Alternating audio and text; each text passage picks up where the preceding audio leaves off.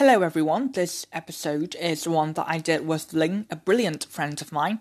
We talked about the relationship between mental illnesses and a few forms of storytelling, which are films, dramas and plays. This is the first episode of PsychPod and it took me quite some work to get to this point. So I hope you all enjoyed this one, and without further ado, here is the interview.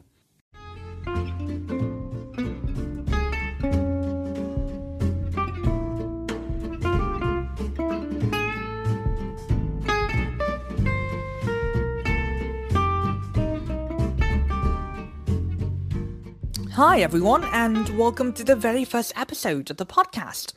My guest today will be my good friend Linh, who is the director of one of the biggest plays by high school students in our city. She has also been a casting director, actor, and writer. How are you doing today? Hi, I'm doing great. Just a bit nervous for this, my first podcast ever. That's quite natural. Actually, I'm quite nervous as well. Would you like to introduce yourself to the audience? Yeah, sure. So hi, I'm Linh, and he just introduced me. I am a student in Hanoi Arms High School, and currently I'm taking on the role of a general director and also a playwright for one of my school's plays. I'm very impressed with the resume, and I'm also quite curious as to what got you first interested in acting, and why did you decide to take on other roles outside of acting? I think that initially I wasn't interested in acting at all because I think that I'm pretty awkward in front of other people. So it's not a natural thing for me. But I think that it was this one time that I casted for the role of in my last school play that I actually felt like the character. I think it was also kind of fortunate because the character was natural to me. So that's what got me interested. And in terms of idols, I don't really idolize, but I do take inspiration from a lot of people. And when it comes to acting, then one of those people is definitely Saoirse Ronan. I think she's pretty great in terms of both an actress and as a person. I think that part of the responsibility just came with the role as a general director. And because the work, it kind of overlapped and connected, I think it's also first natural and secondly of my interest to just be involved in the other procedures as well. Quite fascinating. Let's move on to our first topic, which is the representation of mental illnesses in films and plays. Let's start with the relationship between acting and mental illness. I know that during the writing for your play, you have personally considered portraying mental illnesses several times. Why do you think so many films nowadays have an element of mental illness? I think that because they have full control of what they're going to do with their portrayal of mental illness, they can also navigate part of the outcome of that mental illness in terms of how the character deals with it.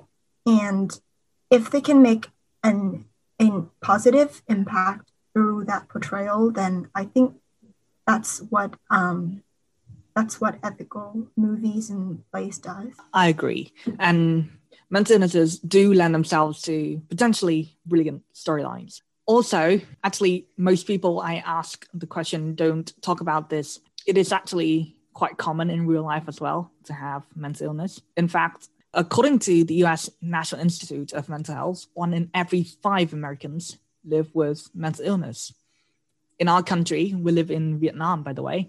I read on the World Health Organization's website that some 14.2% of our population suffer from one of the 10 most common mental illnesses in 2014.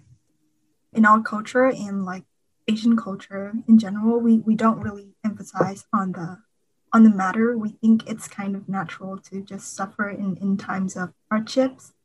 And I would imagine this particular statistic has been somewhat distorted by the stigma that surrounds mental illnesses.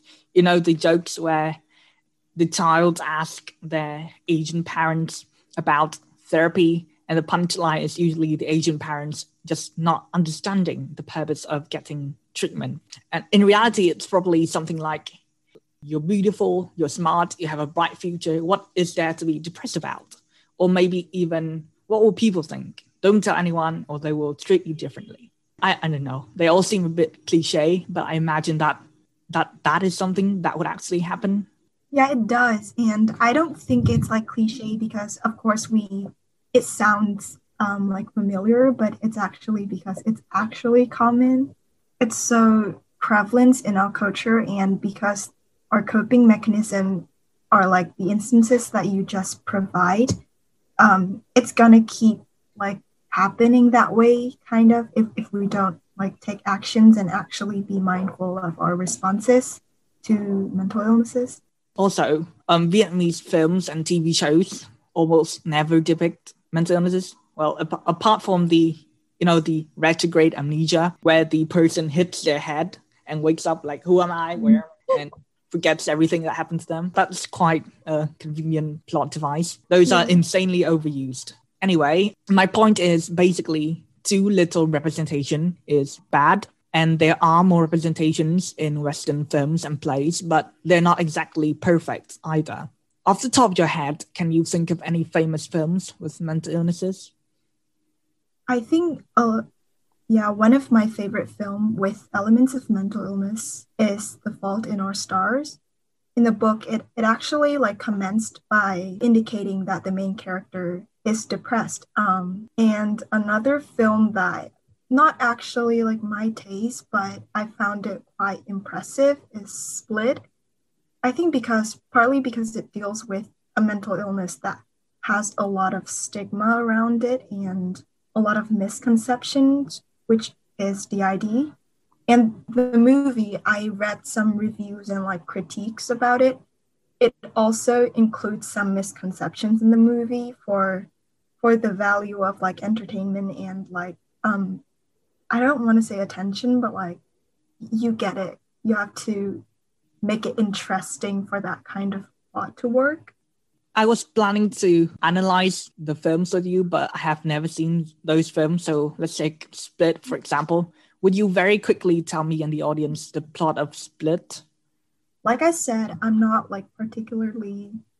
particularly like it in terms of like personal taste and choice, but the main plot is just there's this guy with DID, and he has, well, in the first part, he has, I think, 3 or just a small number of characters like existing within him, and he kidnapped these 3 girls, and throughout the movie, the character just alternatively take over the body and act in the way that they usually do.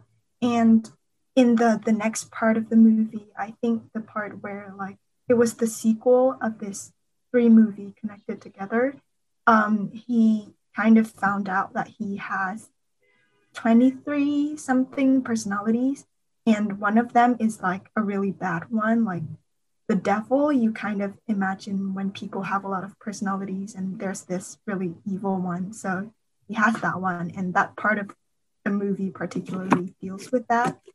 In the end, I think he died. But kind of redeemed himself before dying. If I remember the plot correctly. If not, I'm so sorry. So I'm just pulling up the Wikipedia page of the movie, and so the man in the story suffered from dissociative identity disorder, which basically means he has, as you said, many different personalities. So what I hear from you is that one of the personalities, the main character, is quite evil. Yeah, so that is something that's like exactly the problem with films take on mental illness. I get that would make the movie better, but I was kind of banking on Split to have that stereotype so I can point it out.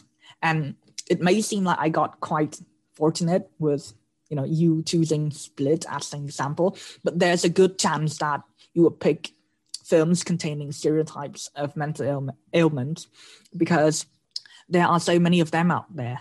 And it's not just the patients not are getting stereotyped. Therapists, clinical psychologists, and psychiatrists are being stereotyped as well. Some films even portray them as ineffective at treating their patients. Sometimes the serial killer goes to therapy, but then they don't really change. It's like Joker. Yeah, and same thing with, the treatment itself. You imagine a scene of a movie where a patient goes to a psychiatrist. What do you see? I see this kind of like, in terms of setting, this dark room with a faint white light in the middle and the patient just being really irresponsive to the questions of the doctor. And the doctors, I have seen some really good scenes with like psychiatrists, but the doctor often asks questions that, kind of like cliches and you see everywhere, like, do you feel better today? And sort of those things.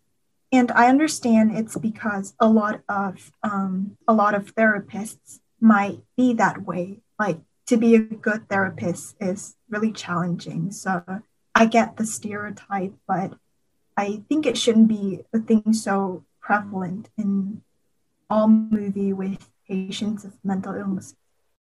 What have you imagined yourself actually going to the psychiatrist? Is that something of a similar picture? I think that my version of myself going to a psychiatrist is not as dark. You know what I mean? Because yeah, it just makes me shivers when I think of those dark rooms. Not quite the answer that I was looking for, but at least now we know that I don't prompt people to say things on this podcast. What I was trying to say was that for the many people who have never been to a psychiatrist, all of their knowledge comes from TV shows and movies, so they are especially susceptible to the stereotypes. One of the stereotypes is pharmacotherapy, which is undermentioned in many of the films and movies. Pharmacotherapy is actually using drugs to treat people with mental illnesses. And then there's also electroconvulsive therapy.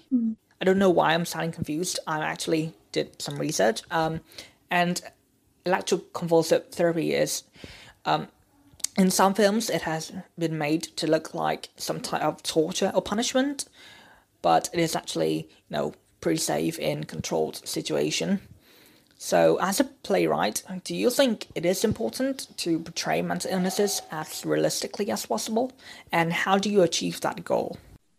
I think it also depends a lot of what your concept of being realistic is, because if you were to portray mental illness for a large audience and you decide to portray it with every consequence that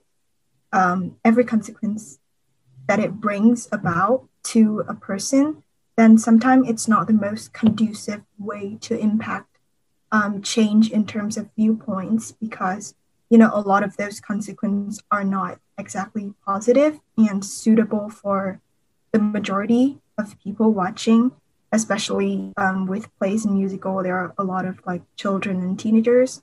So I think that to portray things realistic is, of course, utterly important, because you don't want to continue to delve deeper into the misconceptions and the stereotypes.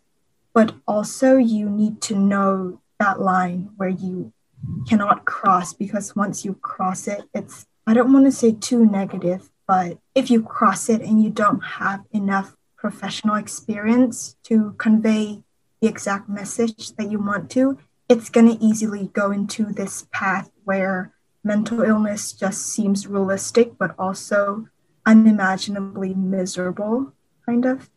So I think there has to be a stopping point that you shouldn't cross when you decide to bring something on stage and on screen.